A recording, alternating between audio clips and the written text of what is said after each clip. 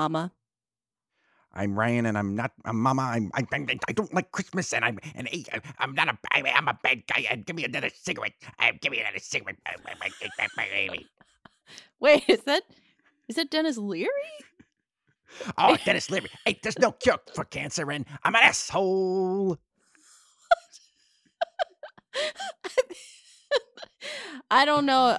That is a very interesting impression. That it feels like an impression of. Hey, I was big in the 90s. I was big in the early 90s. MTV generation. You remember? Right. You know what that makes me think of though? Is like it's like an older relative who really likes Denis Leary, doing an impression of him at a holiday party. Yeah, I think I'm that older relative now. You're talking about me. And this is Mama Needs a Movie. Yeah, but I mean, like the way that I feel like this is not something I've personally experienced, but I do find that to be like a great family trope, maybe of like the person who's like, oh, this comedian I love, I'm gonna do their bits. I'm gonna do their act at a party. And then forget most of the jokes. And then be like, well, like, you don't get it? Yeah, that is a thing that I've heard people do. They'll be like, they like Fluffy or something, and they're like, no, you just gotta hear what Fluffy's act is. All right, here it is. When he does this is what he does. No, it's funny when he does it, but let me just do the entire thing right now. This episode. Speaking of holiday parties, we're trying to create a holiday party today. Yes. This is our Thanksgiving episode. It's being released Thanksgiving week. Happy Thanksgiving to everybody out there. For Thanksgiving, we were thinking, let's try to do a family show of some kind. Let's try to have a show that involves family in some way. And we had been thinking about bringing our guests on before, and we thought why not right now? This is a great time to bring them on and have everybody around and create a kind of Thanksgiving dinner table, which we won't be able to do. This is as close as we're going to get to a Thanksgiving dinner table of this kind this year. So this is exciting to do it this way, I think. And we're also talking about a movie which is like we're kicking off the holiday season with a discussion of a movie that's sort of like a holiday type movie. So I think we're nailing everything in this episode. Well, yeah. I mean, we nailed it. We already nailed it. Let's just stop now. Exactly. It's a family. This family is your fortress, and this family is Dom from the Fast and Furious would say it's about family. Wait, his name is actually Dom? Like he's a Dom? His name is Dom Toretto. Dominic Toretto. But it's like, that's pretty on the nose. He's like, I am the top guy. My name is Dom. I did not realize that. Our guests today, we have two guests. I will say about them both, they are Nashville-based singer-songwriters, musicians extraordinaires. And our first guest, incredibly talented musician, has a single out there called Someone Like You, has another single coming in early 2023, and she just so happens to be my little sister, Carly Layne.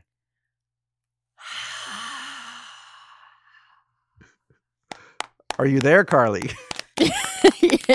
Yeah, you can talk. The crowd goes, Miles? That was supposed to be crowd cheering, big amphitheater, massive venue. Yes. Cheering for me. Yes. But hi, thank you guys so much for having me on. Mama Needs a Movie. What an honor. Mama Needs a Movie. Did you ever think that you would be on the Mama Needs a Movie I podcast? never thought you'd ask. I feel like I've been hounding and asking and saying, when is my time to shine? What an honor. What a privilege. How many people did you run out of people to talk to? Is that what happened? Did you run out of friends to ask? I feel like that's what... Not at all. No, we've not at all. Okay. We have Maybe not. maybe ran out of people to talk to about this movie. I think if you want to talk about like ran out of close friends, we ran out of close friends after like 3 weeks. Like we don't have that many close friends, but we've been having to step out of our comfort zone for a while. Well, I mean, I have this particular problem is like all the women that I know that have children have said, I'll do it in a month for about an entire year. So yes. That's a real thing too, is scheduling things is very tough. But I think scheduling a movie that people feel strongly about is always the most important thing to me. Because I want to hear, I don't want to hear like, I don't know, it was good. Exactly. You got to get some insight and some passion into you want that strong opinion. Yeah. Some deep roots. Somebody to speak on a film, and today you're not alone. I'm not alone. You are joined on this episode. You are joined by another talented Nashville musician, originally hailing from Texas, from Sugar Land, Texas. Oh my gosh! This is a man who is a songwriter, singer, musician, guitar player, producer extraordinaire. He has been all over the world. Entertaining our troops. He's been all over the United States entertaining our drunks. And he is your fiance, Carly. He's your fiance, my future brother-in-law. What? I'm announcing it to you now. When did that happen? His name is Andrew Shaver. Hi, Andrew. What the hell did y'all go with for that intro music? It is god awful. I hate it. You have horrible taste. Yes. Oh, well. We should mention. Yes, that sounds familiar. Oh shit! Did I do that? You composed our theme music in the style of Wang Chung's score of "To Live and Die in L.A." That was the kind of vibe we wanted, and I think it succeeded beautifully. Yeah. I mean, because we are in L.A. and we're doing the first part. There we go. Great. Thank y'all for having me. I will try not screw this thing up for you. Shit. You got a great sister-in-law who introduced me to this movie we're talking about today. I have a great future sister-in-law. It's been a very long day. I don't know how to talk anymore. We should clarify.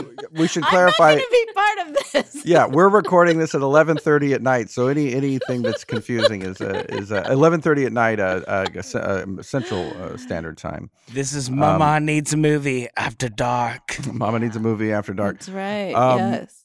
So let's talk a little bit about Carly. We usually talk about some background. Like with a guest, we'll say like, how did you grow up and what kind of films did you like and what were your parents like? Yeah. This kind of stuff. I know all this from you, and maybe people that listen to this show know all this stuff from me, some of it from me, but I'm actually super curious to hear how you would characterize this about growing up and how movies were important in your life and how it related to your family. And everything. I'm curious, like a zoo animal. I want to know about. I want to hear like a reflection back on myself of your perception of it. Well, it's interesting of you to ask, Brother Ryan. No, it's what's interesting to me is that I talk to friends where they say, "Oh, we didn't watch movies, we didn't listen to music, I have friends where that wasn't a very important thing to them and growing up and an important thing to their family." And I go, "What?" Like, because those specifically music and film was something that was important growing up and something that we grew up to appreciate and to know to appreciate. So I feel like I would call us a movie family. Mm-hmm. I would say that we grew up appreciating the cinemas. I feel like we went to the theater, the show, I think is what it was called. Went to the show, yeah. The show, the Regal, the Mans. What was that theater called? There was a couple. There was the Mans. Edwards was a very popular chain. The Mans, the Edwards, yes. So we would go to that frequently and see the movies. But I mean, I feel like that cinema, film has been an important part of our lives for a very long time. Mm-hmm. And I feel like specifically our mom was a fan of The Ref and was a fan of movies similar to The Ref. She liked kind of the dysfunctional family movies. She liked War of the Roses. She kind of, there was some sort of affinity for those types of movies. I remember talking. I think this was an interesting thing because she never outright declared like I love black comedies, but it was more like it was something she put together after many years of talking about movies. I remember at some point it was almost like she drew the line between all of them, and she was like, I really like The Ref. And I really like War of the Roses, and I really like this film and that film. And there were a few other, like she was a fan of Raising Arizona. I know she liked the movie Out of Towners, the Jack Lemmon, Sandy Dennis movie. Yeah. And she kind of put it together in her head of like, I like black comedies. I like these movies where the families are dysfunctional and fighting all the time and on the verge of killing each other. That's interesting. Yeah, I mean that seems. Yeah, I'm just sort of fascinated by this because I did not watch The Ref when I was younger, and kind of for that exact reason, I was like, why would I want to be around more yelling? More yelling, yes. Yeah, and that's sort of interesting because I think that maybe for some people or I feel the same way about Cassavetes. It's just like, oh my God, there's so much yelling and screaming. And for me, I like my fiction to not have the things that I'm sick of in my real life, I guess. And but I think for other people, it's very cathartic to see those things. Be like, oh my God. Yeah, I think modern day, real.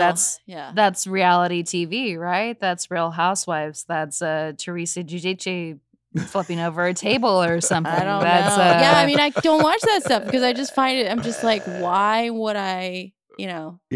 I want to watch whatever that new one with Colin Farrell where he's in a boring town in Ireland in the 20s. I can't wait to see that. Oh, The Banshees of Inishmen, Irishman. Yes. Like I want to go somewhere where the wind is the problem. Yes. Yeah. But I think that one gets dark too. Yeah. Yeah. I mean, that movie is great because nothing happens in it. And then Carly, like I knew immediately that we would locate that as kind of like our mom. By the way, we lost our mom about 5 years ago this week almost, or next week, I guess. It's been it's a 5-year anniversary tribute. Rest in peace, Mom. But I think about her all the time and about her taste in movies all the time. But your taste in movies, I know a little bit about like some of the movies that shaped you outside of this. But I know I can say like I know that you loved the movie Bridget Jones' Diary. Very much. Very when much you so. were like you would have been like 10 maybe or 12. I think I was a little bit older. I think let's say 12. Let's go with 12. Yeah. So how many times did she see this in theater? Well, she claims it was like 3 times in the first 24 hours. It was because I saw it with my mom. Yeah, no, we went and we watched it, and then we like movie hopped over to the next theater that was screening it. We watched it again, and I think you movie hopped into the same movie. Wow. Yes. That's like the Scordelis, who was talking about his friend whose dad did the most incredible thing of watching Terminator 2 twice. Yes. But you went with a very different movie. I think I was there for one of them. I think I was there for the 3rd time you watched Bridget Jones's Diary. Oh, so you were there for the good one. The 3 out of 15 times I saw it at the movie theater. Yes, you showed up. Yeah, what was it about that movie that? I mean, that one seems like a cozy blanket to me. But what was the reason for wanting to see it so much? Oh, The Boys. I really like Colin Firth. Yeah. Yeah. Yeah. What about Love Actually and those others? Did that do it? We just watched that yesterday. Not as much. I put it on. I $3.99 Love Actually the other day, and it just doesn't cut it as much as Bridget Jones. There's really just something about You don't think it holds up as well? Yeah. Huh. It's okay. Love Actually is a good Christmas movie. I'll that's a you might have a Love Actually guest. I don't want to, spoil Love Actually. Oh, no. I mean, these are all just opinions. There's no right or wrong answer. Yeah. No. There's something special about Bridget Jones, though. Yeah. Yeah. No, I like Bridget Jones. I think in high school I really related to Almost Famous. I really liked that movie. I really liked High Fidelity. You were kind of like the kid in Almost Famous. You were a very industrious. I mean, I always think of you that way, as a kind of industrious teenager, like you're going out on your own. Out of high school, I started working with musicians. So I was I did like booking bands right out of high school. So I was underage and working with musicians who were in their 20s and 30s. So I think that's partially why I relate to Almost Famous a little bit. Mm-hmm. Did anyone jump off a roof though? Yes. Did that happen? Yeah. We had the I'm a golden god moment. Yeah. Or just say to your face, like over coffee, I'm a golden god. Because that would be freakier. Oh, yes, that moment happened. No, so I have my favorite movies, but I feel like The Ref, though, was a family favorite that I also like very much. Yeah. How many times have you seen this? Which one have you seen it more times? Probably Ryan, because you're older, so you've had more time to see it. Well, that's the other thing, is this movie came out when I was 14, and this for you, it came out when you were like 5. So I think you were watching. This is one thing I actually think about, Carly, which I've not really said, is that like there's a ton of movies that I actually have a memory of you sitting at when you were like 5 or 6 that you probably shouldn't have been at. Oh wow. I do remember going through a phase. I don't know how old I was, but I had like a cuss jar, like a swear jar. Yeah. And I remember being really into that. And we went to a screening of Gone with the Wind. And you said to me, Carly, there's a cuss word in this movie. And if you say in the middle of the movie, don't cuss, and you whip out the cuss jar, I swear. And it was, of course, the I don't give a damn moment. And oh, wow. My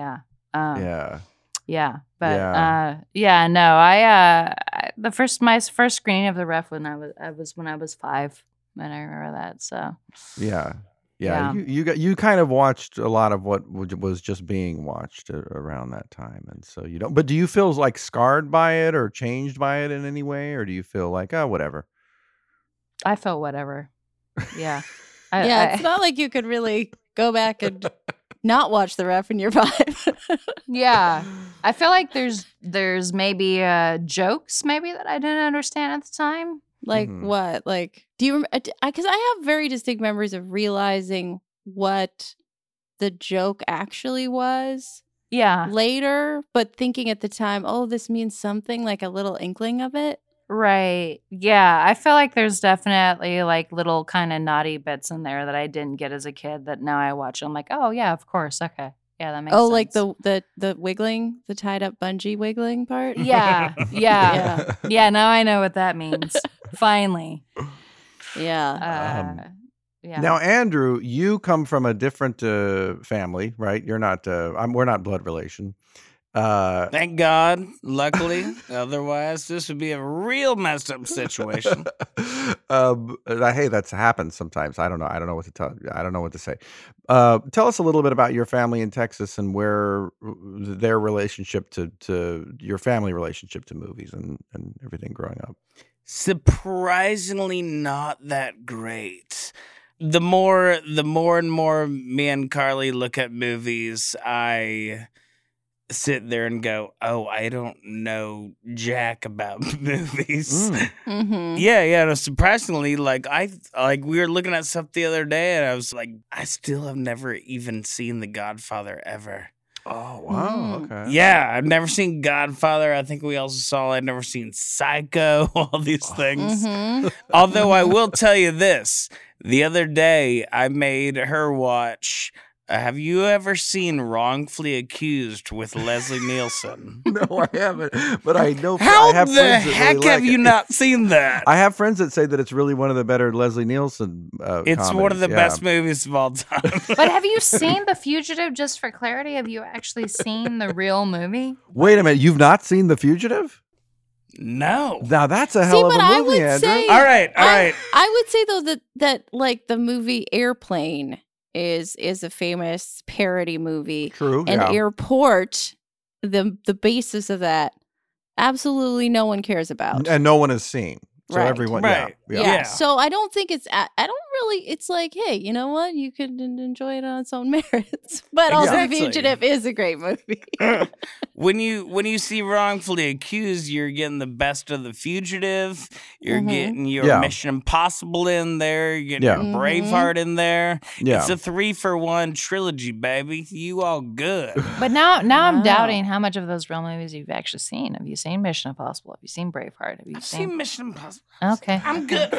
Well, I mean, I've it's seen sort of enough. it's hard to not have seen a Mission Impossible because there are like 10 something. I don't know. I feel like you would have there's seen 6 and they're going to release 7 soon.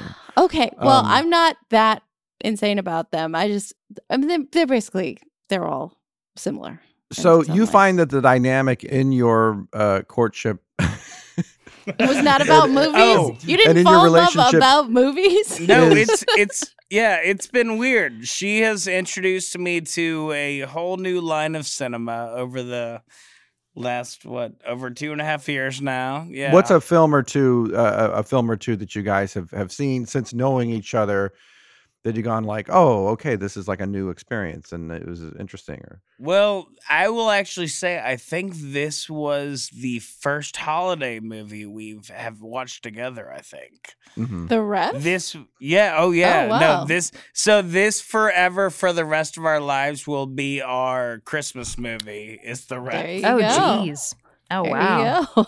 We watched was it the Miracle on Miracle Live Street or what was it? Miracle on 34th Street? The one where the guy's like, oh, that guy. Yeah, that guy. Oh, Chris, It's a Wonderful Life. Yeah, Wonderful Life. We watched that yes. we watched that at a theater. I had actually never seen that. I was pretty impressed. It was a good little flick. Good little It's flick. darker than you think, isn't it? Oh It no, is that's dark. why I It's liked real it. It dark, was just yeah. I will say that we saw that in 2020 and we had just had COVID. We both had COVID and we went and we watched it and came to the realization that we were not spending Christmas with our families. And I sat in the theater and sobbed. During- no. It was only a single tear though. Single tear. We're good. We're good. That was my... God, what a dark. We were just Ann and I today were just talking about Thanksgiving 2020 as a low point of like a near breaking point, and Christmas of 2020 being somewhat similar. Well, I know that we spent Christmas. We spent Thanksgiving with our neighbors of 2020. What did you guys do? I had Thanksgiving in the park. I had Thanksgiving in the park. I met up with Ann for like a little moment in the park. Yeah, for like half an hour because that was the only safe amount of time, apparently. It was very... But I also, to be perfectly honest, I don't really care about Thanksgiving. Was that just like you in the park for like an event, or were you like hanging out with vagrants or truly just like chilling? Ann made some food and put it in Tupperware and brought it to the park, and my kid ran around, and it was like, oh, I mean, the thing that gets me about Thanksgiving is that it's just not really. I just came up with this theory this year, is that I think Thanksgiving is like Valentine's Day. That it just rubs in whatever, if you're not in the best situation, family-wise or relationship-wise, it's just there to rub it in. Yeah. Yeah. And Valentine's Day some butter balls up in there. Yeah. It's just like, hey, do you not know how to cook or have any relatives around? Well, here's Thanksgiving to make you feel real bad about it. Yeah. If you're not in love, here's Valentine's Day. If you don't have anything to be thankful for. Thanksgiving is Valentine's Day for families. But then at the same time, it's the same way for Valentine's Day and Thanksgiving that it's like, oh, that's when you hang out with your friends and you have a great time and you actually don't feel bad about it. It's just you can if you're sort of in the mood to feel bad about it. Overrated. Fair enough. It's a lot of miles to travel just to eat a bird, and it's. That's what my whole thing with Thanksgiving is. I'm like, I remember specifically being in college and kids being like, "Well, I got to travel home for Thanksgiving, and then I got to come back and go to school for 3 weeks, and then travel back for Christmas." And I'm like, let's compress some of this. This is insane. Yeah. Like, but you know why they were doing that, right? Why? Because their parents were paying for their entire lives. Yes. If their parents wanted them home, they went home. May I say something about our wedding fund? Yeah. So Andrew's parents, you, Ryan, have kindly donated a very generous portion to our wedding fund. I put in a little bit. A very generous amount. I'm not as poor as one would think of looking at my apartment. You have already paid. You have already sent the check. I've already cashed it. I've already spent it. We're already in debt. You've spent it on rent. Please send more money. And Andrew's family, which is sure to listen to this podcast, so I'm already disowned. They've already promised a certain amount of money, which they have not sent yet. But they've also, so we get a text from them the other day, or his mom the other day, which says, "We'll pay for you guys to come out for Christmas, and the flights will come out of the wedding fund, the promised wedding fund. The flight money will come out of that." Interesting move, yes. Interesting move, right? Very interesting. Clever. I don't know. Clever. Because she didn't say the wedding fund wasn't going to have, that's like a bank. She didn't specify what it was going to be spent on. Exactly. Clever. Christmas. Clever. Yeah. So I don't know. Is that just the Andrew and Carly fund? I guess. Well, maybe that's what it's sounding like. Or maybe she's just never going to leave and then she'll be there for the wedding. Well, she's very adamant all the time. Every time it comes up, y'all need to get married so I don't have to deal with you anymore. You're Carly's problem now.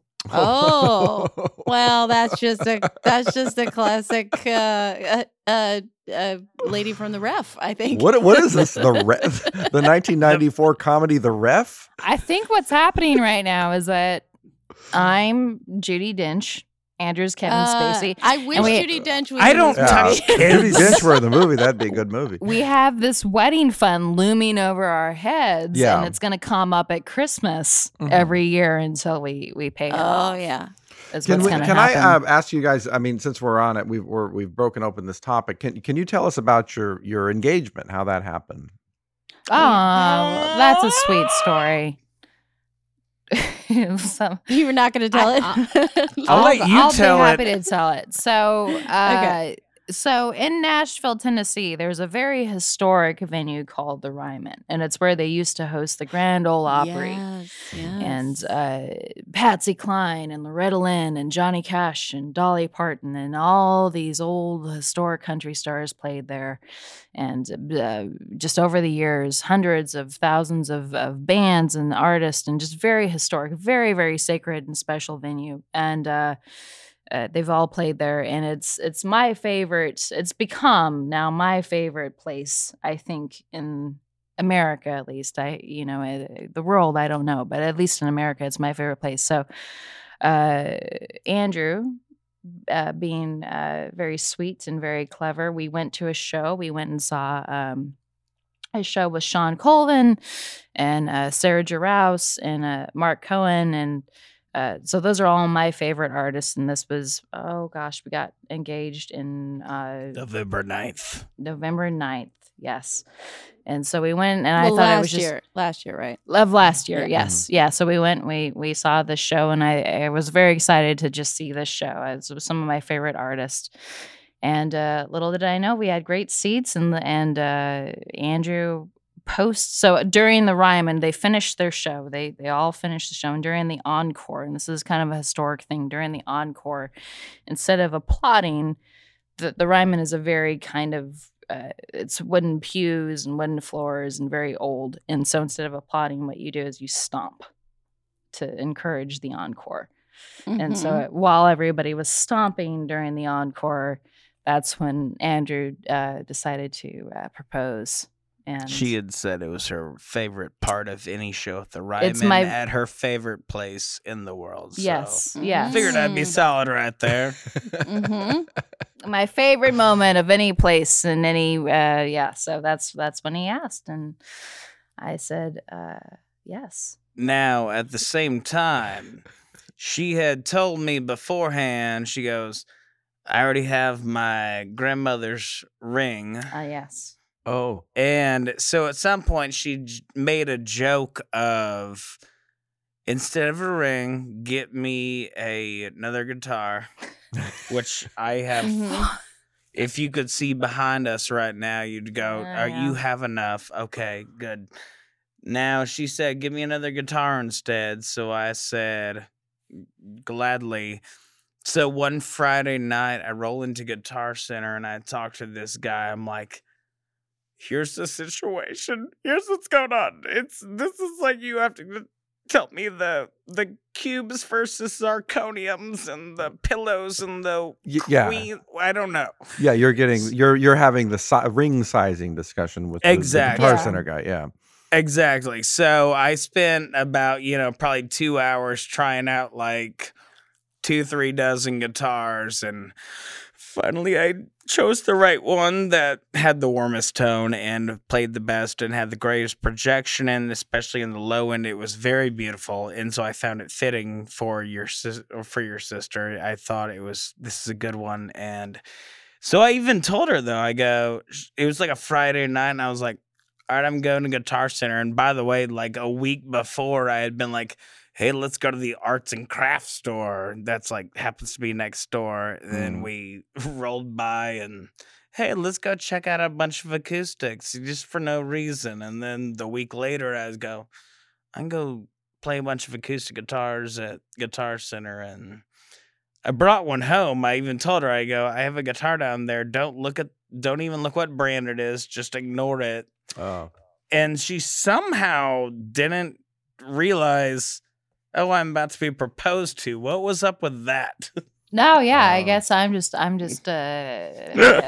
blissfully ignorant. Yeah, So Carly, when you pawned the guitar, how much was it worth? $3,000. Oh wow, that's pretty good. Yeah. So I don't know though if we break up, do I have to give the guitar back? It is in my possession immediately. Engagement ring? Oh shit! All right. No, but he that's did very good. sweet. You guys had a very good and sweet engagement story. Yeah, very good. It good. didn't involve a jumbotron, which I'm waiting for someone to give me the jumbotron story. Oh, Jesus. I had because no one wants that, or they say they don't want that, but I just want to meet the one person who does want that.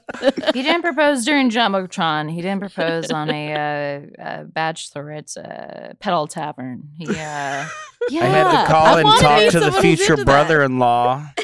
Which hopefully I did all right. So what? I don't understand. I still don't quite know the conversation that you guys had, because there was a pre-blessing phone call. As you do. As one does. How did that go? I thought it went well. To clarify, we have our father is around. He's not somebody what? You would not necessarily consult with him about your marriage, and so Andrew called me about it, and because I guess he's an old-fashioned guy, called me about it, and to get my I don't know whatever sign off on it, and I signed off on it. Was there any? Is that legally binding though? Because you're not. You're not. Better be. You're not. It probably wouldn't hold up in a marriage court of law or whatever. In an old-fashioned court. Maybe not. Was there any kind of threat? Was there any kind of, if you hurt her? No, I just requested a dowry. I requested a dowry. Okay. Which, yes. Okay. Yeah. Okay. No, that's fair.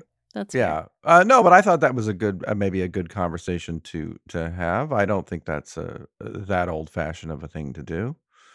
It wasn't like permission, so much. I think if I was marrying a woman now, I would probably talk to the parents ahead of time. I don't know. Who knows? It depends on the parents. Is that old school? Is that viewed as old school? I feel like it's very old school. I feel like I feel like that particular tradition is highly old school.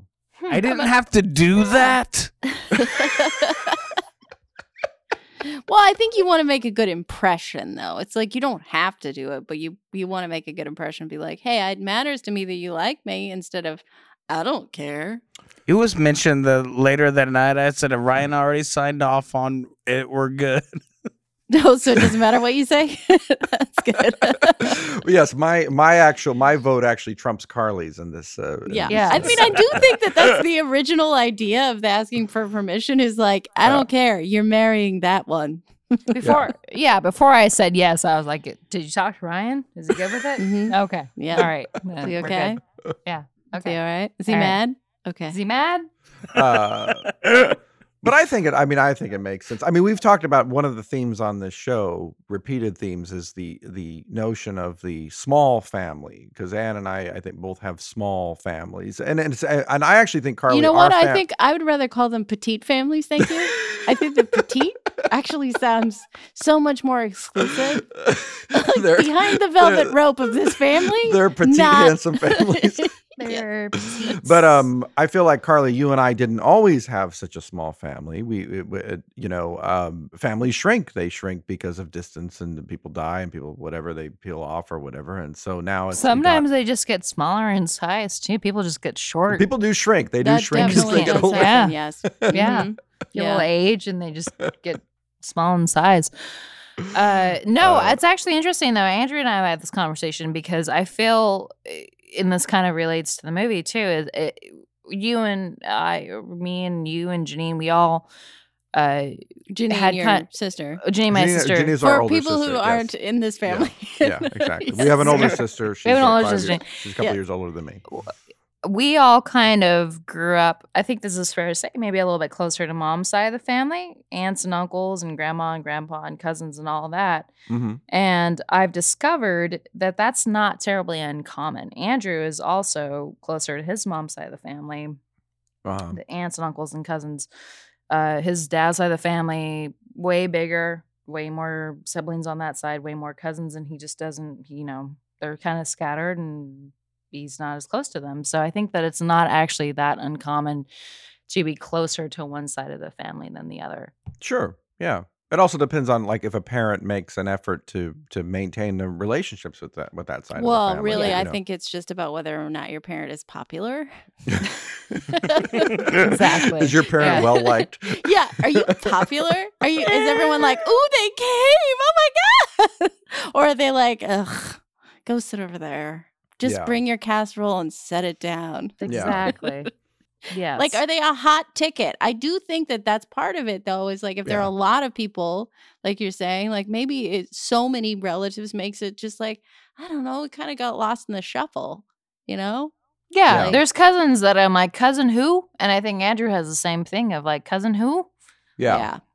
Well, that's an interesting thing because on our mom's side, we have, I want to say we have 3 cousins. We have 3 cousins, but maybe not. It's 3. We have 3 on our mom's side, and on our dad's side, we have. I feel like we have approaching 16 or something. We have a much larger. I'd have to do that recount or whatever, but do the recount. Quite a few cousins on that side, and there is like a little bit of a thing where you just in your head you could keep straight a smaller number. Yeah. But I'm going, we're going out to South Carolina on Wednesday for Thanksgiving, and there's cousins on that side that I keep calling cousins, and there's cousins that are my age, there's cousins that are in their 50s and 60s, and everybody's just a cousin. And yeah. How do y'all define cousins?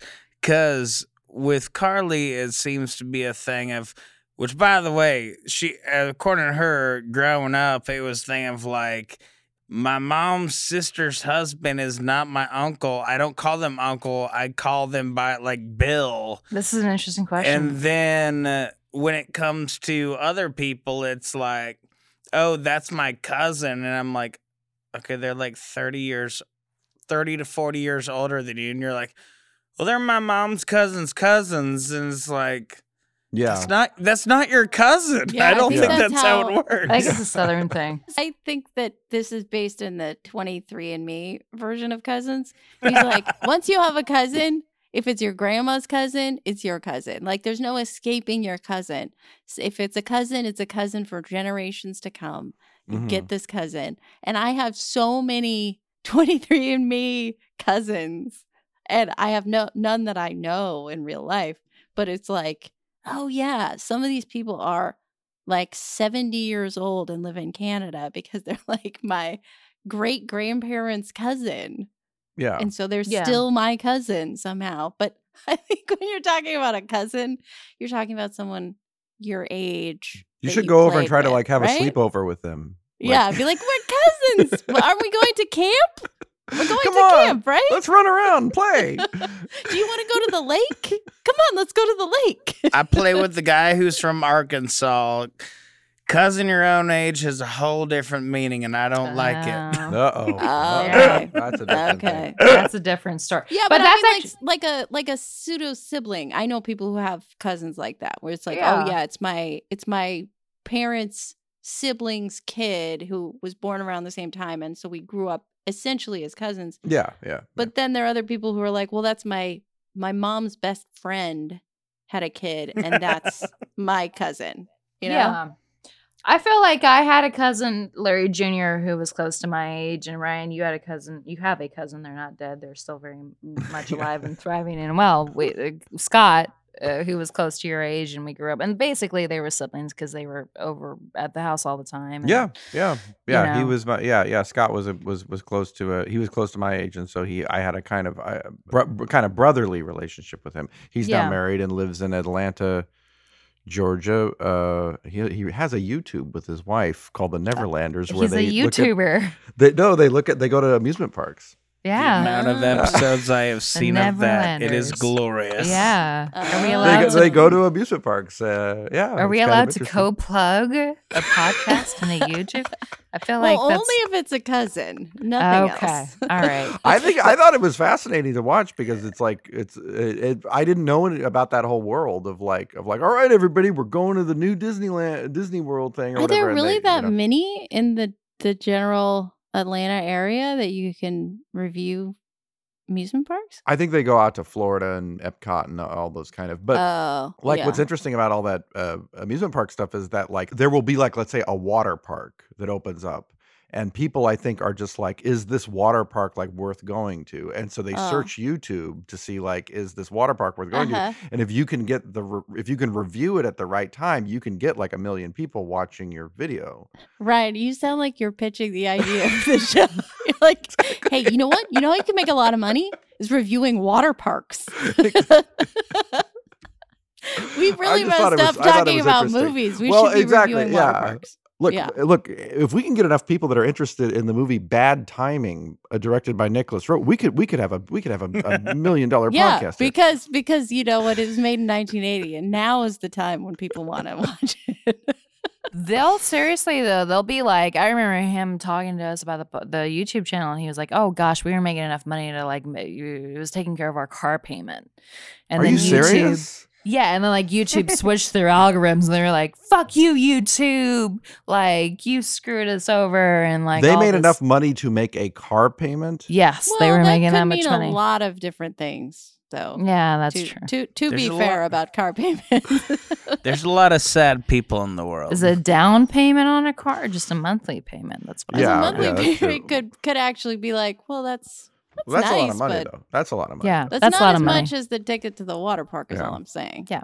I know in the future when we're poor and have a bunch of children running around, I'm just going to tell her, all right, kids, we're going to Disney World. Just put on your VR goggles. We're all going to watch a video. Yeah, it's the same experience. Yeah. Hey, why not? Well, in the future, do you think there will be home invasions? That end up being awesome. I think that's how I would describe this movie: is home invasion turns out to be awesome, which would be a better tagline than what is on the DVD cover. Right? What is on the DVD? What it says cover? On there? Oh, the DVD cover's a mess. It's like he's kidnapping them and they're making his life hell or something. Like it's not right. But the ref. No, yeah. This movie was released in 1994. It was released in March of 1994, which tells you something because it's a Christmas movie. It's a Christmas-themed movie. And I think it was such a problem film. You almost said bad. That's interesting. Well, no, it was I think for the studio, it was a problem film. It was a delayed movie. There were clearly, problems with the film. And so it was released. It was sort of dumped. We're actually on a roll of this kind of movie because Defending Your Life was kind of an unsuccessful comedy. Waterworld, notoriously big kind of flop movie. Bad Timing, basically unreleased movie.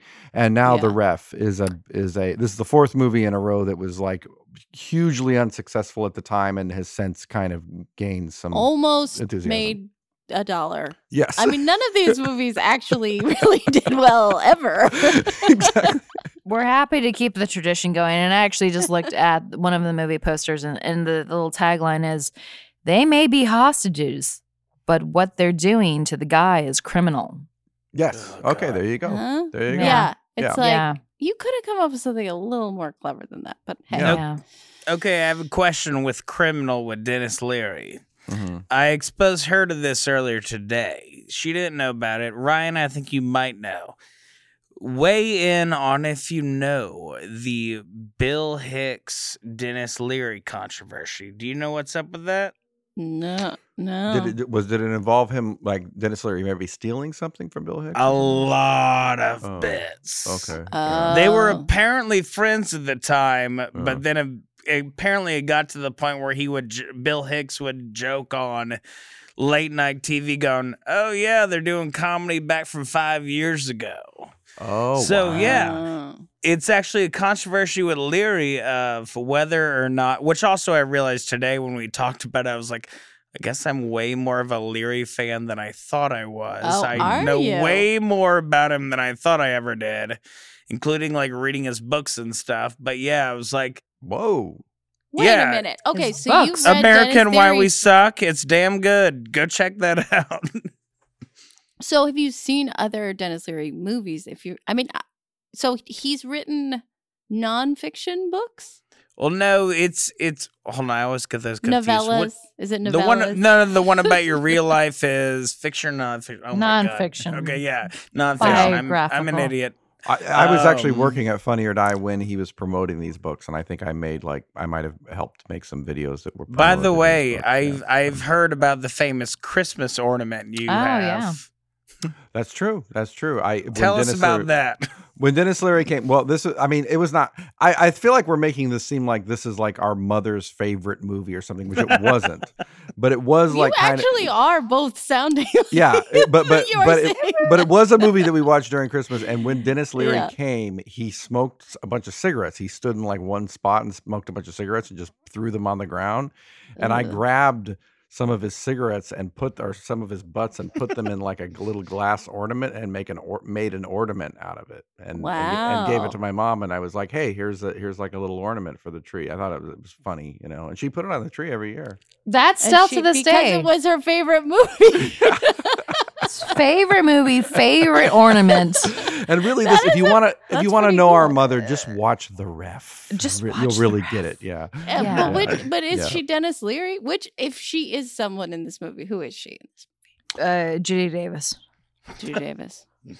I would say. I actually was rewatching the movie trying to diagnose that. I was like, who did she identify with, or did she just identify with the chaos and the hatred? I mean, maybe she identifies with Jesse. Maybe she wanted to blackmail J.K. Simmons. I don't know. Yeah. I think she probably liked Judy Davis in the movie. She liked Judy Davis in every movie. Anytime she saw Judy Davis, she's she great. was like, Judy Davis is fantastic. Yeah. Her accent in this movie too is so solid. You would really never know she's Australian. Yeah. She's Australian? No. Yep, she's Yeah. Australian, but it's such a good American accent. It doesn't sound pushed in that like I'm a normal American. Yeah, like, she really mastered it. Mm-mm. She was the other movie. Horrible haircut though, I gotta say. In this movie a little bit. Spiky haircut. Just so bad. Did you see Carly the movie, or has anyone seen the movie Husbands and Wives? Woody Allen's Husbands and Wives? No one's watched that. Ryan? I thought that was Let's watch husbands that. and kids. We're already talking about Kevin Spacey. We can't cover Woody Allen in this podcast too. It's just too much. Yeah, they're gonna she said had a it's gonna whole new do a report on theme. us. Yeah. Yeah. The well, anyway, she's very good in that movie, Husbands and Wives, and this movie's almost kind of like an extension of that type of performance. She was really terrific around this time, acting as kind of a high-strung woman. See, I I thought she was going to be a lot more of kind of like a, you moved my lace napkins kind of like fancy rich lady. But when it really gets down to it, she isn't a fancy rich lady. She aspired to it maybe, and then moved out to the suburbs because there's this whole bit at the end where Kevin Spacey is just laying it out like, oh, well, I took the money because I wanted the thing. And it's like, oh, no, she's much more interesting in the things that she wanted. Like he's criticizing her. I mean, it stuck out of my head is he says to her that she, you didn't want help with the baby. You want to do it all yourself. And I was like, that's a really strange criticism to be making of your wife. Yeah. I hear that all the time. But very Ryan, like, we all introduced you one time. Yeah.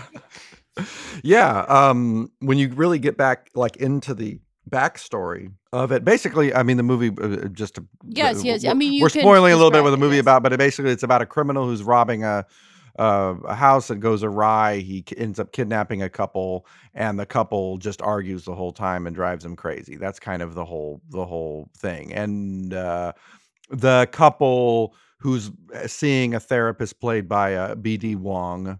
Yes. On a break from the dinosaurs. Yeah, he's not doing dinosaur stuff at the moment. Which, by the way, Andrew's maybe the number one Jurassic Park fan in the world. What? So, Wow. Wait. We're shifting episodes. Let's go. What do you want to talk about? Wait a minute. Oh, hold on. Somebody said Jurassic Park 3 was the best one out of the franchise. That's not a. Oh, I didn't say this that. is a talking point. No. But anyway, they go to B.D. Wong, and he's kind of ineffectual as a therapist, and they find that Denis Leary, this criminal who has kidnapped them, sort of has a directness and a kind of decisiveness that settles a lot of their arguments. He really is the ref. That's where the title sort of comes from, and they find that this is ultimately a cathartic thing for them, him being in the family and present for these tense family arguments. It's a scary situation, but the comedy of it comes from, it's like, whoa, there's there's a witness here who's speaking very directly about our family dysfunction. Because he's an asshole. He's an asshole. He's an asshole. But I actually think that the character, as a new watcher of this movie, I don't think he's a ref. I think he's an advocate. He's the one who's going to put down the people who have not been put down the whole movie. Mm-hmm. So the marriage part even isn't really very important by the end. It's just like, it's about taking down Kevin Spacey's overbearing mom, which is like, oh, that's weird. Because the movie started out about the couple. Mm-hmm. And then it's just like, I'm going to call you out, you terrible woman. And that's... So it's like a Me Too movie. Well, I think it's just like, you're trying to... it has some interesting gender stuff in it, I think. It's like he works for his mother's antique store. Yeah. They all do. It's a lot of layers of he's not manly, I think is what the movie is trying to. He's not manly, and say. then you meet his brother late in the movie, and his brother is even less. I would say not manly. It's he's more of a pushover for his mother. He's more of a pushover for his wife and his wife, and they're both kind of like angry and resentful of their. Yeah, like that they can't get over the mom character. Like the mom character is so significant as the problem. She really runs the show, and they seem to have both married women that run the show. Like maybe. Right, but then anyway, yes. I thought that some of the stuff that happens at the end is like, oh, maybe because talking about a grandma or something is not as spicy as a couple who's fighting. Mm-hmm. It's a modern Oedipus complex. Really? I mean, well, that's one read of it. I hope not. But the lady who plays the mom, the older woman, she's in Mary Poppins. She plays the suffragette. Glynis Johns. And she's also in a version of Robin Hood that's old, but she has the most incredible accent, and she is still alive. What? Whoa. Yes. She outlived Olivia de Havilland. She is currently still alive, but this was her second to last movie. Wow. I know you're Googling it because you can't believe it. I am. She is still She's 99. alive. Your husband ain't dead. He's hiding. By the way, rest in power, the Power Ranger who passed away today. Oh yeah, Green Power Ranger. Oh wow, she is 99. Yeah. Wow. She's the last one of that era of actresses. And I grew up watching Mary Poppins and the Robin Hood that she's in.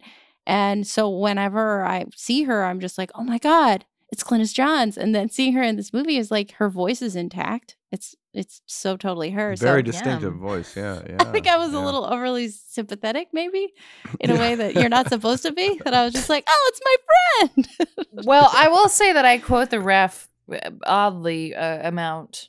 And thank you, Mary and Gary and Larry and John or whatever it is. I say that a lot. Yeah. She gets like a gift from it's like too many names on a small when gift. she's holding the wallet, like it's a disgusting piece of Thank you, cash. Mary and Larry and Connie and John. Everyone. Yes. And then we all know the Christine Baranski line that you quote. Slipper socks, medium. Oh. Okay, the family members of that movie may have been the best part. The woman in the movie kind of stole the show. Which woman? There are several. The grandma and the Glynis? sister-in-law. Yes. Yeah. Yes. Baranski. Yeah. What I would say about this movie, actually, Carly, you and I were like texting about this the other day, is that this movie is weird. It is. It's a movie that we watched a ton and have very fond memories of. But I would actually argue that an hour of the movie is not that great. Okay. And really, like the last half hour is where it's all at. It's all in that dinner thing. It's all when the family gathers. Like that's the sweet spot is when all the family gets there and they start getting at it. That's when it's like, shit, it's gonna get good. Well, see, I think part of that is, as a new watcher, I think that there's something really brilliant about adding tension by putting candles on everyone's heads.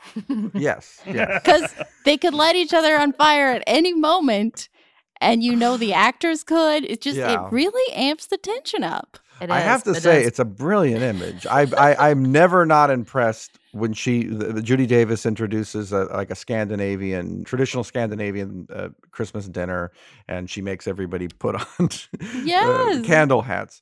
And the lamb gooskins. With the lamb gooskins and everything. I really do think it's like a brilliant comedy image, tableau of everybody wearing those hats, and then she's so eager and such a lovable character. This is something I found watching this movie this time, was she was so, as she's explaining it and no one's really into it, and like her little nephew is like, I think it's cool, and she's like, thanks, and she's like very you can tell that she's Christine Baranski's like, what kind of Christmas is this? Where death and stabbing and like, no, it's great. It's like a cool story and everybody's appalled by it.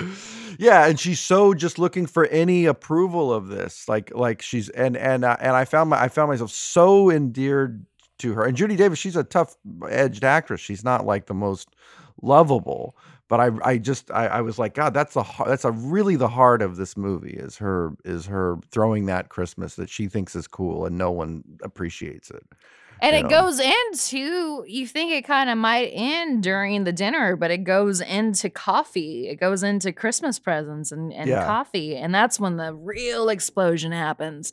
That's when they tell the mom off. That's when they talk about the divorce. That's all. That's kind of. Yeah. Well, you notice in the background, there's a painting of it's this Bill Traynor painting, and I love this artist. He's like I I don't know what they call them, like a there's like some fancy way of saying it, but basically like an artist that didn't train professionally. Outsider artist? But I don't know. I mean, I guess, yeah, but it's like a slightly condescending term. So that's modern.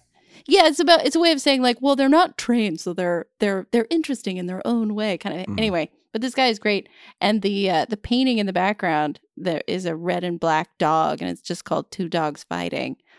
And then they have the Chagall in there, and it was like, this movie has a little bit of a strange amount of kind of like fanciness, I guess, with the dinner and with the art and with the kind of like, oh, it's a real Chagall, which would be like $1 million. The Chagall scene is I think is very important in the movie, and it's a scene I actually think about quite a bit outside of the movie where he walks by the Chagall and he says, "Is this a Chagall?" And she says, "Yeah, you want it?" I hate it. I think of it. It's my mother-in-law's. I think about her I can see her eyes are looking at me every time I look at the Chagall. And he goes, "You're this lady. You have this Chagall, and you don't even appreciate that you have a real painting by a real master in your house." It's a great character moment, but it's also a fair point. It's like, yeah, it wouldn't matter. You'd be like, exactly. It makes me think of my mother-in-law. She lives in like a coffin of her mother-in-law. Like everything is most of the things are her mother-in-law. But I thought that detail of the art, I was like, well, some of this is probably stuff that she brought in.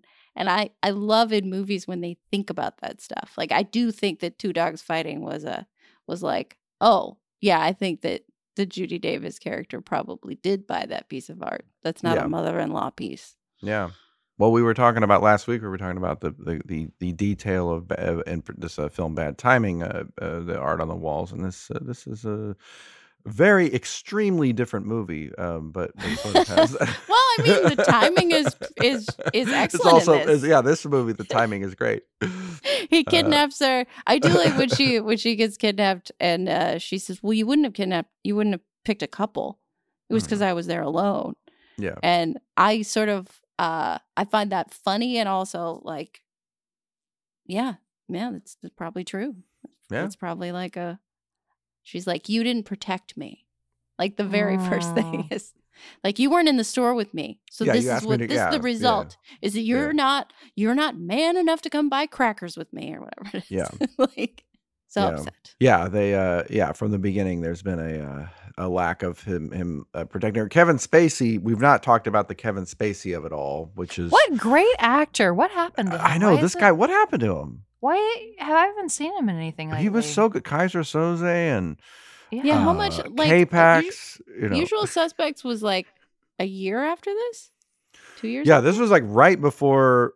To put this in Kevin Spacey, to really talk about some Kevin Spacey chronology, in the early 90s, you get Consenting Adults. Hilarious movie. So funny. Unlike his life. So such a funny movie. Unconsenting adults. That's what it ended up becoming. You get Glengarry Glen Ross, which is a marvelous performance. Yes. You get shortly thereafter this film, and then you get Usual Suspects, and then later on in the decade you get American Beauty, and this film is in a way you left out Seven, which I think is like Seven's important because this is his favorite age. Oh God. No, I mean because I think that like people that weren't particularly into indie movies, that's the movie where they were like, "Who is this guy? Who's this guy?" Kevin Spacey. Yeah, I think I don't know. American Beauty, which ended up being his maybe the most revealing about his real personality. That he likes to work out. For one, I think this movie's in terms of just like a portrait of a man who's disappointing to his wife and child. This movie is a better Kevin Spacey performance than American Beauty. I'm willing to go on the books and say I think it's a better movie too. Other children he's good with. But you're forgetting about his other Christmas movie that he did. Oh shoot, which one? Fred Claus. Lest we forget about Fred Claus. Fred Claus, the other Kevin Spacey Christmas movie. Man. In general, I want to put this to the group. How do you feel watching Kevin Spacey in a movie now? Can you concentrate? Can you take it seriously? Do you like the movie more? He's got the Michael Jackson, R. Kelly kind of thing to him, to where I think his acting is good enough to where people just ignore all the horribleness that happened with him. Mm-hmm. It's kind of like, R. Kelly, he was literally, as Dave Chappelle had the skits back on Dave, I want to piss on you and all that. And it's like insane to think that was like that was just a point of fun we all had. We all just sort of knew that and had fun. Yeah. Well, that was the same thing R. Kelly had with it. It was just point of fun with him, but he just kept on going and nobody gave a damn and finally ended up in jail. But it's like, I'm curious, what is the threshold for artistic greatness versus being a horrendous person? Because like Michael Jackson had that. Where is the cutoff point? Well, yeah, I don't know. I think we're gonna crack it tonight. Yeah. I think for sure. I mean, I think it's such a matter of opinion because if I listen to, I can't even think of an R. Kelly song. It's like, oh, that's easy. Bye. Like, I don't need to listen to him. But I think with something where honestly, I think watching this movie, I wasn't really particularly thinking about Kevin Spacey now. It was like seeing a different actor and a sort of, because it's such an old movie and I had never seen it before. It's like watching The Cosby Show. Well, I mean, if I watch that now, I didn't watch it originally. So if I watch that now, it would be super weird to be like, what is this? But I think that because of that, and also because he's not really I love Judy Davis. I think she's awesome. So I don't even think of him as being in this movie in a certain way. Even though he is. Because he's a great man. He has never done wrong. Well, because I think he's there to play off of the other characters, but his character is like, no, I had to make decisions for you because you were too scared to make decisions. Like, okay, fair point, but I think you are really disappointing. I actually think this is true, too, of Armie Hammer. Like, it couldn't be better that he was in The Social Network because you can watch that movie and be like, this guy's awful. Oh, wait, no, this guy's really awful? It doesn't, it's close and, it's close enough to. Did he ever actually end up eating anybody, or was that just kind of like allegedly he eats people, or what was the deal there? I don't really know. I think, Ryan, you're going to have to ask some of the people at your Hollywood parties. I don't know that answer. I feel like he didn't eat anybody, but he emotionally abused women. No, and physically assaulted them. Yeah. So he definitely did. I think the funnier aspect of it is the cannibalism, but he was incredibly horrible to women. So yeah, so there's some real stuff, and there's definitely real stuff with Kevin Spacey. But I sort of agree that like in this movie that you can, I think some of it is time frame. Like I look back at early Michael Jackson, and there's definitely a cutoff point with Michael Jackson where I go, I don't think whatever he was doing it when he made Thriller. That seems like really twisting something around to try and make that true, because I don't know that album was amazing. What's wrong with you? I don't agree. I don't think that's a good way to look at stuff. I don't think that you can forgive a person for doing something bad just because they made art during a time when they weren't doing the bad thing. But this is Thriller. I'm not forgiving, but I'm saying that my ability to enjoy it. It's not what I'm not God. I am. What? Yeah. I don't have the capacity to forgive anyone in a definitive way. I'm saying my ability to enjoy Michael Jackson, if I watch like some weird thing he did in 2010 or whatever around the time he died, I'm like, well, anything he did horrible, he had probably done it by that time. If you watch Michael Jackson as a kid, I don't think he had done anything horrible then. And but you were saying Thriller, weren't you? Well, I'm saying Thriller. A kid. I think when he was a child, I feel horrible for that child. Yeah, but I don't. I can look at that and really, really admire that performer and not even have a queasy feeling about it. I'm saying in the case of Woody Allen, like there's a sort of a Woody Allen threshold where I'm like, it's 1975. I don't think Woody Allen is like molesting children yet. If it's that sweet spot 1999, maybe he is molesting children. I don't know. I have a hard time with that. I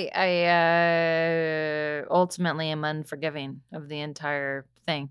I feel like we've not actually talked about it. What is your reaction when you watch like art by these problematic artists? Are you like, you know what? I'm not interested in them because of the things that they did, or it's hard for me to watch. There's no right or wrong answer. I'm saying how I perceive it, but it's interesting. I mean, I really like Ryan Adams, and he got accused of all of these bad things, and I'm torn on whether or not. I mean, he's back basically. He's touring and he's releasing music, and it's better than ever. You know, it's like, do I go to the Ryan Adams show? Am I allowed to go to the Ryan Adams show and post about it, or do I have to secretly go to the thing and support it? And you know, so it's kind of But regardless of would you go and would you financially give money to Ryan Adams? That's one question. But would you go and would you enjoy it? Like, would you? Yeah. Are you capable of enjoying that? Like, I think it would be in the back of my mind the entire time. I don't think I would actually enjoy it. Spacey's a kind of a safe example almost in a way because he's not like, no one's like a Spacey super fan. You know? Excuse me? Andy has seen all of Kevin Spacey's movies. You've paid it forward. And Kevin Spacey is alive and well. So if I'm watching this movie, then I'm potentially paying him, which I don't really like.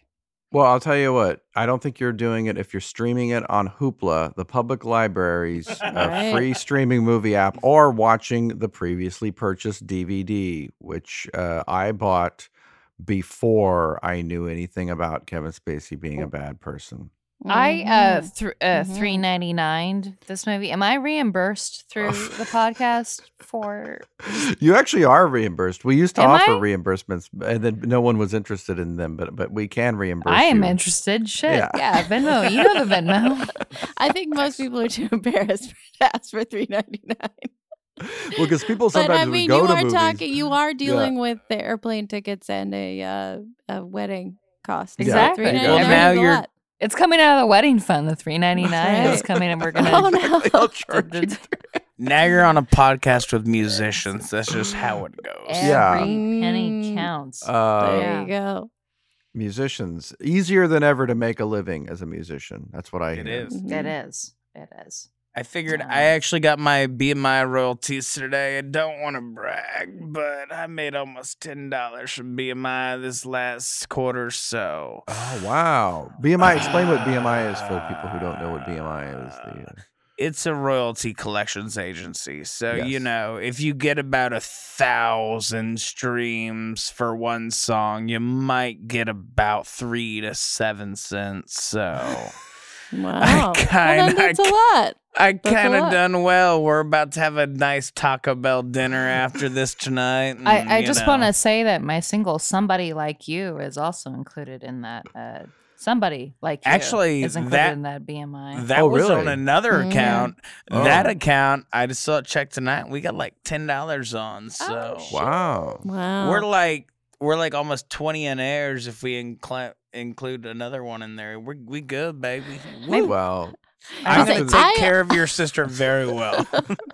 See, I only know BMI as something that you check to see if you're over or underweight. Yeah, they put calipers on you to measure the BMI. Yes. Yeah, no, mine's risen, but you know it's not a good way. If you're a musician, it's if you're over or under poverty. Yeah, that's what BMI is. Yeah. Maybe it's just the same number as your dollars. There you go. I actually one day I was hanging out. I don't know how this singer I was talking to or a singer I was playing with, she got to talking to the president of BMI. So BMI, there's BMI, ASCAP, all this things. I guess it's like SAG-AFTRA or whatever those things mean in y'all's worlds. It's the people who, give you your money for the work you done and put out. She was hanging with this dude who came to one of our shows, Bob O'Neill. And we got talking after a gig that he came to see us at. And he was like, I was like, so what's your history? He's like, yeah, so I was the guy who had to go around to all of the network affiliates and sell them on the idea of David Letterman.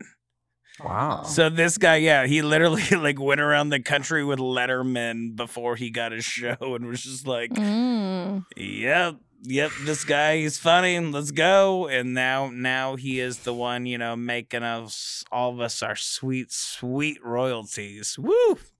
Wow. Man. Life that is seems long. like hard to explain, though. I don't know how you would say, David Letterman, he's he's like this. Yeah. Seems like a hard sell, Letterman, actually, in retrospect. It's like, this is a Midwestern kind of goon. Was he not like chipper in the beginning? I think the whole thing with him was he was like more sarcastic tone, He was a little bit of a Leary, He is also, much better. Another very inappropriate man. Letterman? Is Letterman a Me Too? Oh my God. I will say he has much better skin than Leno, though. Just nowadays, his skin looks a lot better. Hey, you know what? Hey, it's Thanksgiving dinner. God bless Leno. God bless Leno and God bless Leno and his burnt chin. Speedy recovery for Leno. Which one? Which one? And watching this, what is your mama panic attack assessment? Well, my mama panic attack assessment, MPAA rating, this movie does involve a child being threatened with a gun, but in such an unrealistic way. And the child is so clearly more of an adult than everyone in the movie, perhaps. Mm-hmm. Like more capable of functioning than everyone else in the movie, including the criminal who's holding the gun on him. I think it does not trigger anything. Yelling and screaming around a child, it bothers me, but this is so ridiculous. I give this a G.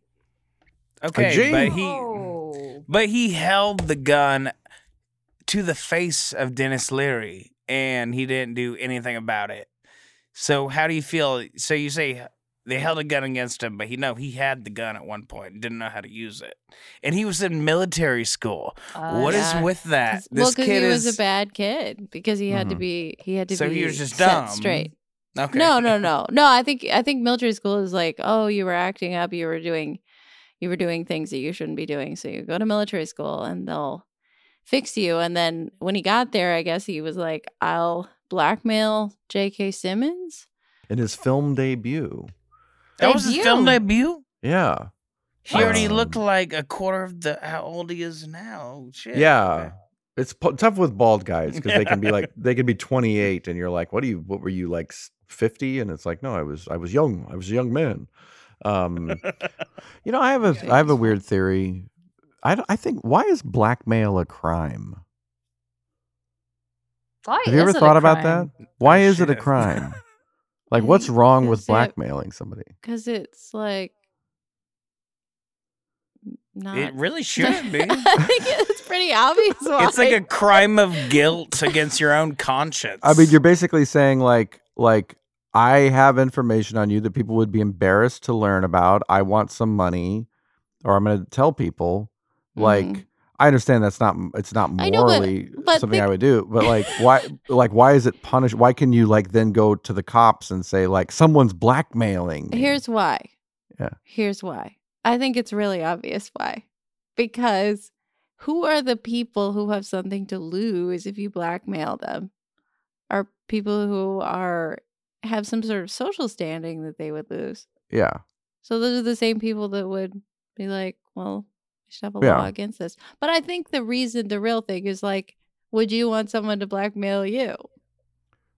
Yeah, Ryan, would you want somebody to blackmail you? I got the dead. Look, we've been through this before, Carly, and I don't need that coming up again. I don't need blackmail. Yeah. But I think that's why it's illegal. Is because is that like because politicians get blackmailed. But I'm like, as a man of the people, I'm like, let's legalize blackmailing. Come on, let's have some fun. Really, you're for that, but the anti-weed. I don't know what I also, no one cares what I believe politically. That might be the next one up on the with the Supreme Court. Is exactly like, blackmail is now legal. I just think it's not. Every time I hear about somebody being blackmailed, I'm like, okay. So what? Well, I think that's because you heard about it after it was over, when they said, yeah. Like with David Letterman, he was like, I'm going to tell everyone that I had a really inappropriate relationship with my much younger staff member so that the blackmail doesn't work anymore. Yeah, he was blackmailed. He came out with it. He was blackmailed. Yeah. I would just come out with it. I mean, that's what he did. Yeah. And it was kind of successful. It was totally successful at the time. And then later it was like, oh, wait, that was maybe not totally great. He was lucky to have that whole discussion before people were talking about the power differential, like the idea of like you slept with your intern basically. And a bunch of them. Yeah. Like it wasn't just her. Yeah. Multiple. Anyway. Yeah. Yeah. Anyway, Dave, Jay, I hope you're all doing good. Yeah. Glynis Johns, I will say, Glynis Johns, Judy Davis did not sleep with their interns. They did not. Coming away from this movie, we have to really acknowledge the honorable actions of these women who did not. Exactly. We can criticize Kevin Spacey all day, as we should, but should Glynis Johns, still living, suffer for the actions of Kevin Spacey? But also, I don't think Robert J. Steinmiller Jr. slept with any of his interns. Exactly. You're talking about the young actor who played Jesse. Yes. I've never heard anything bad about Robert J. Steinmiller Jr. He's got a great rep in this town. Steinmiller Jr. He's a prince. You learned something interesting about the ending. I did. Movie. Yeah. The ending, I guess, had to be reshot because the original ending is that the Denis Leary character, he turns himself in. Yeah. He decides to be honest and turn himself in. Yeah. In the name of Christmas. And people hated it so much that they had to go back and reshoot it. So it was originally a much sappier kind of traditional ending of like, kid, I gotta show you that crime doesn't pay. I'm turning myself in.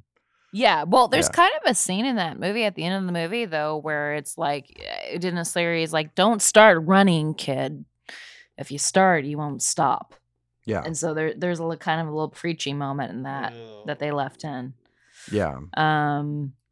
The other character that I'm not crazy about is Gus, and Gus I kind of have an aversion to, like I do Donnie on Frasier.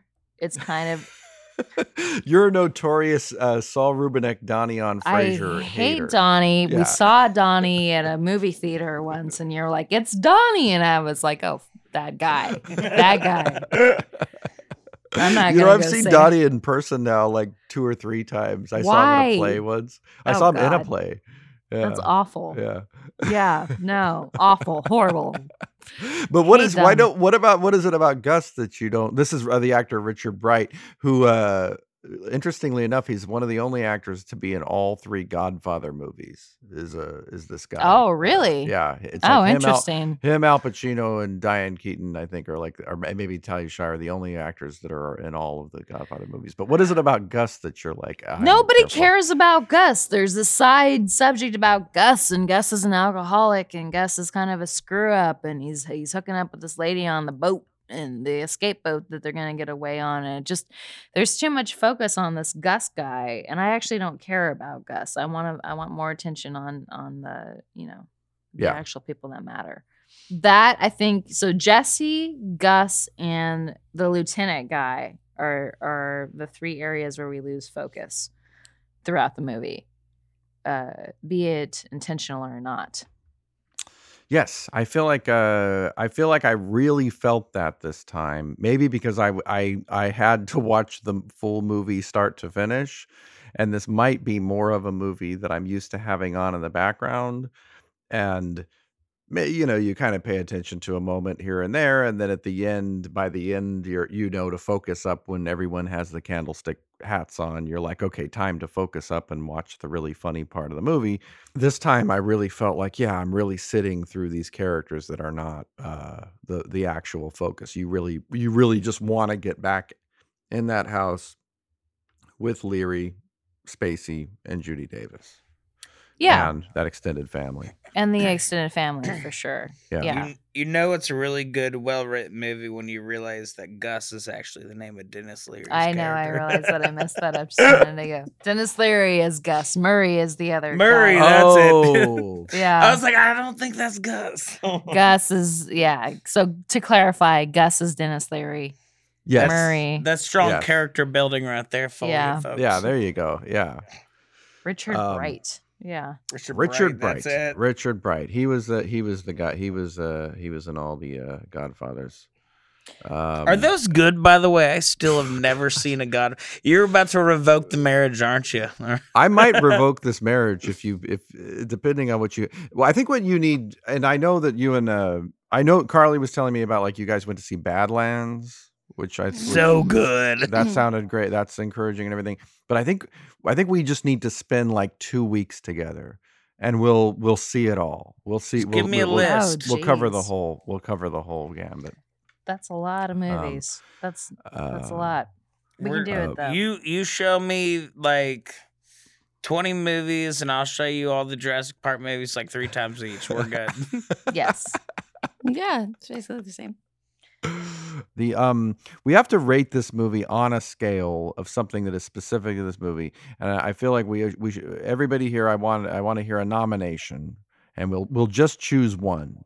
Oh, okay. I've thought about this already. Yeah, we're not playing any favors. We're not going to combine it. We're not going to do some combined jazz of everyone's the winner tonight. Only one person here will nominate the thing. So Carly, you said you had a nomination. Or a pitch. Let's hear your pitch.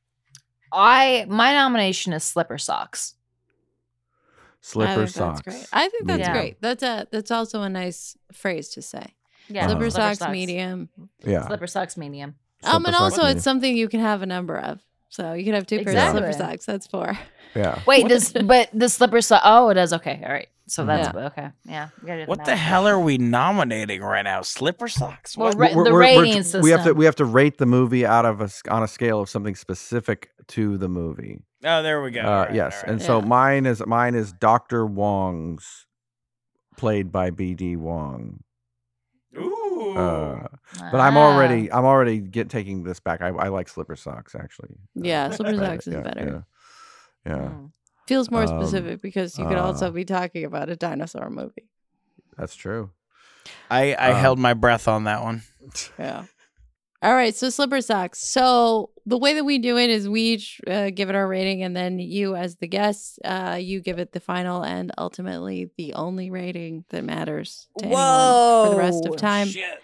For the 19 people that watch this movie. Your rating will forever define. If you give it a 0, then the movie's in the shit can forever. If you give it 4, then will be considered one of the greats. And you guys define it forever. I don't think we've ever had a 0 or no. We haven't had a 0. None. We haven't really rated anything that low. I think I gave like Being the Ricardos a very low rating because I thought that movie was terrible. Oh yeah. Yeah. First of all, I also have to talk about where I saw this movie. I watched it from home so I found very good parking in my driveway. I got very lucky. The park, yes. Yeah. No problem parking? No problem parking. Any snacks? Did you eat any good snacks during the film? No, I had dinner before, so I didn't snack. $3.99. The $3.99. I $3.99'd it. To do the rental. I'll gladly go first. I think that the ref, this is a kind of a difficult movie to rate because my instinct is to go in and say, this is a 4 out of 4. Wonderful film. Oh my gosh, I love this movie so much. I grew up with it as a perennial holiday classic. It's not your daddy's Christmas movie. This is kind of a dark Christmas movie, kind of Christmas movie. Rewatching it, I do think that there are some just fundamental issues about the structure of it, wherein there's a lot of subplots that sort of don't add up to much. And it seems all a kind of an attempt to get us away from really the core of the movie, which is so successful with the core married couple in this, and Denis Leary is this thief. And so ultimately, I might have to say that the movie is a 3.5. I think a 3.5 actually is kind of fair for this movie. I just think that more of the movie, more of what I really liked about the movie is focused in the last half hour than I ever realized. I thought more of the movie proportionally was better. And it's a testament really to that last half hour, just how funny and great that last half hour is. And so to me, it's 3.5, I think. I think that's my new take on the ref. It's still a movie I really love for the parts that are good, but I would say that it takes a little patience to get to those parts. 3.5. Okay, so I'm sorry. How many slipper socks are on the rack? 3.5. There are 3.5. I'm sorry. It's 3.5 out of 4. Well, I watched this, of course, without all of the background feeling about it. I found most of the movie pretty boring. The therapy stuff at the beginning I did think was interesting with the little bell ringing. Because that seemed like actually a horrible therapist. Like just from the beginning was like, well, some interesting choices about what the conflicts were, I guess. But then, I do think that it has weirdly good actors in it, which elevates the material, which I think is kind of has its moments. Like the dinner party, definitely, I agree with everybody. The dinner party at the end has some good tension in it, and some really committed acting. But as a Christmas movie, God, I would hate it if this was something that I could relate to in my family. I would not wish this upon my child. I think this is. It's just miserable. It's like, is everything going to be fine after this Christmas? I don't think so. But I mean, maybe Denis Leary will come back, and they were hoping for a sequel or something. But I think just based on the amount of the movie that I was invested in, I would give this 2.5 slipper socks. So one useless slipper sock. I guess only 2 are usable. All right. Okay. Yeah. Because it had some moments, and I do think Judy Davis is always interesting. She's great. I'm gonna mess this up. Okay. I agree on 3.5. By the way, I agree on that. Okay. But I do have, in lieu of my rating, I have a 1-minute question for you. Mm-hmm. Quick answer. What standards does it take to qualify for something being a Christmas movie? Such as an example, Gremlins. It happens during Christmas, but it's not Christmas focused. Oh, this is a good What question. makes something qualify as a Christmas movie? Mm-hmm. What do you think? My feeling about it is like I guess anything that takes place during Christmas can be interpreted as a Christmas movie.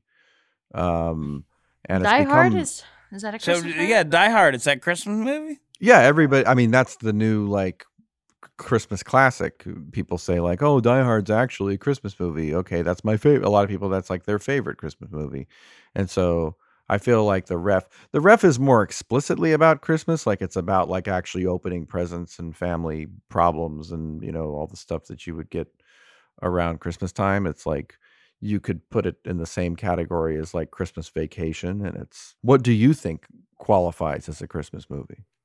I think it has to have some kind of Christmas activity. Like I said, like with like Gremlins, like the only Christmassy thing that happens is like they get attacked from a gremlin in a tree.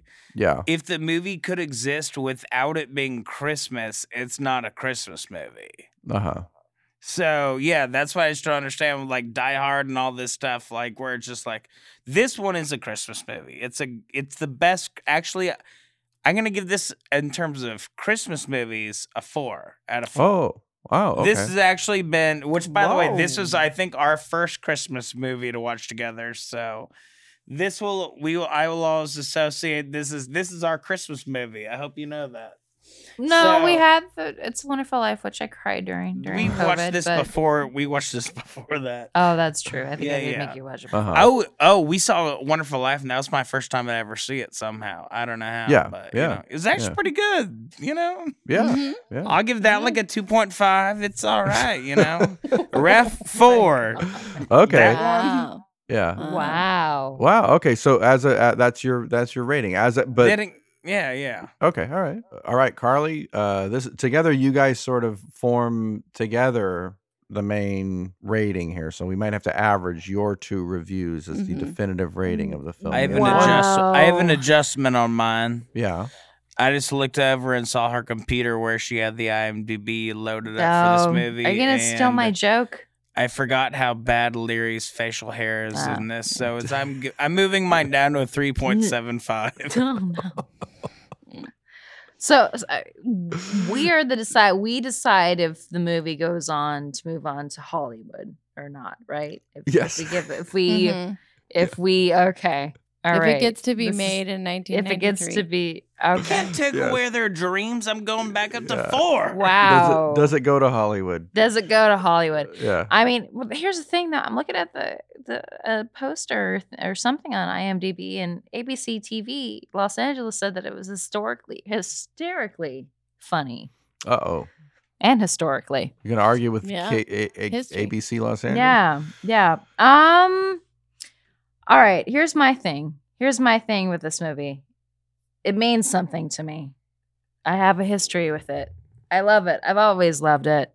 And even watching it yesterday, I still love it. I think it holds up. I will be critical, though, and say that there are parts of it that are unfocused, and parts of it that I wish they, maybe kind of divided up differently. So therefore, I think I'm going to agree with Ryan with his 4.5 slipper sock. Well, 3.5. rating. Oh, you said 3.5. It's out of 4. Yeah. Oh, 3.5. Okay. Yeah. So I'm doing 3.5. Yes. You can Is that a critically give 4? it more than 4. I'm going to be critical and say it's an 11 out of 10. Yes. All right. So I'll do 3.5. Okay. All right. I'm gonna go 3.5 slipper socks. There's just no way of comparing a person in 2022 sitting down to watch this movie on Hoopla and someone who's been watching it since they were 5. There's just there's no way we're gonna see it the same way. So it's like it's comparing. It's but I feel like 10. What difference does it make? Really, I feel like we have this discussion almost every week because almost every week people come in and they're like, "I love whatever." It can be anything, and they're like, "I love it so much, it's my favorite." And then we have to go, "Well, here's the thing. It's not quite. I'm watching this on my TV or my laptop in 2022. It's not a movie that I have a tremendous. I mean, and I've done this with certain movies where I'm like."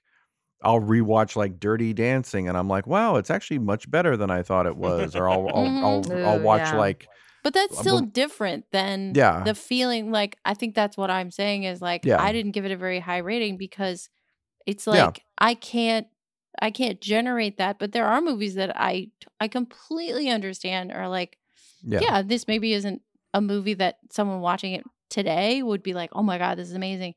But they would. I would be like, no, but you don't understand. Exactly. That's just how it.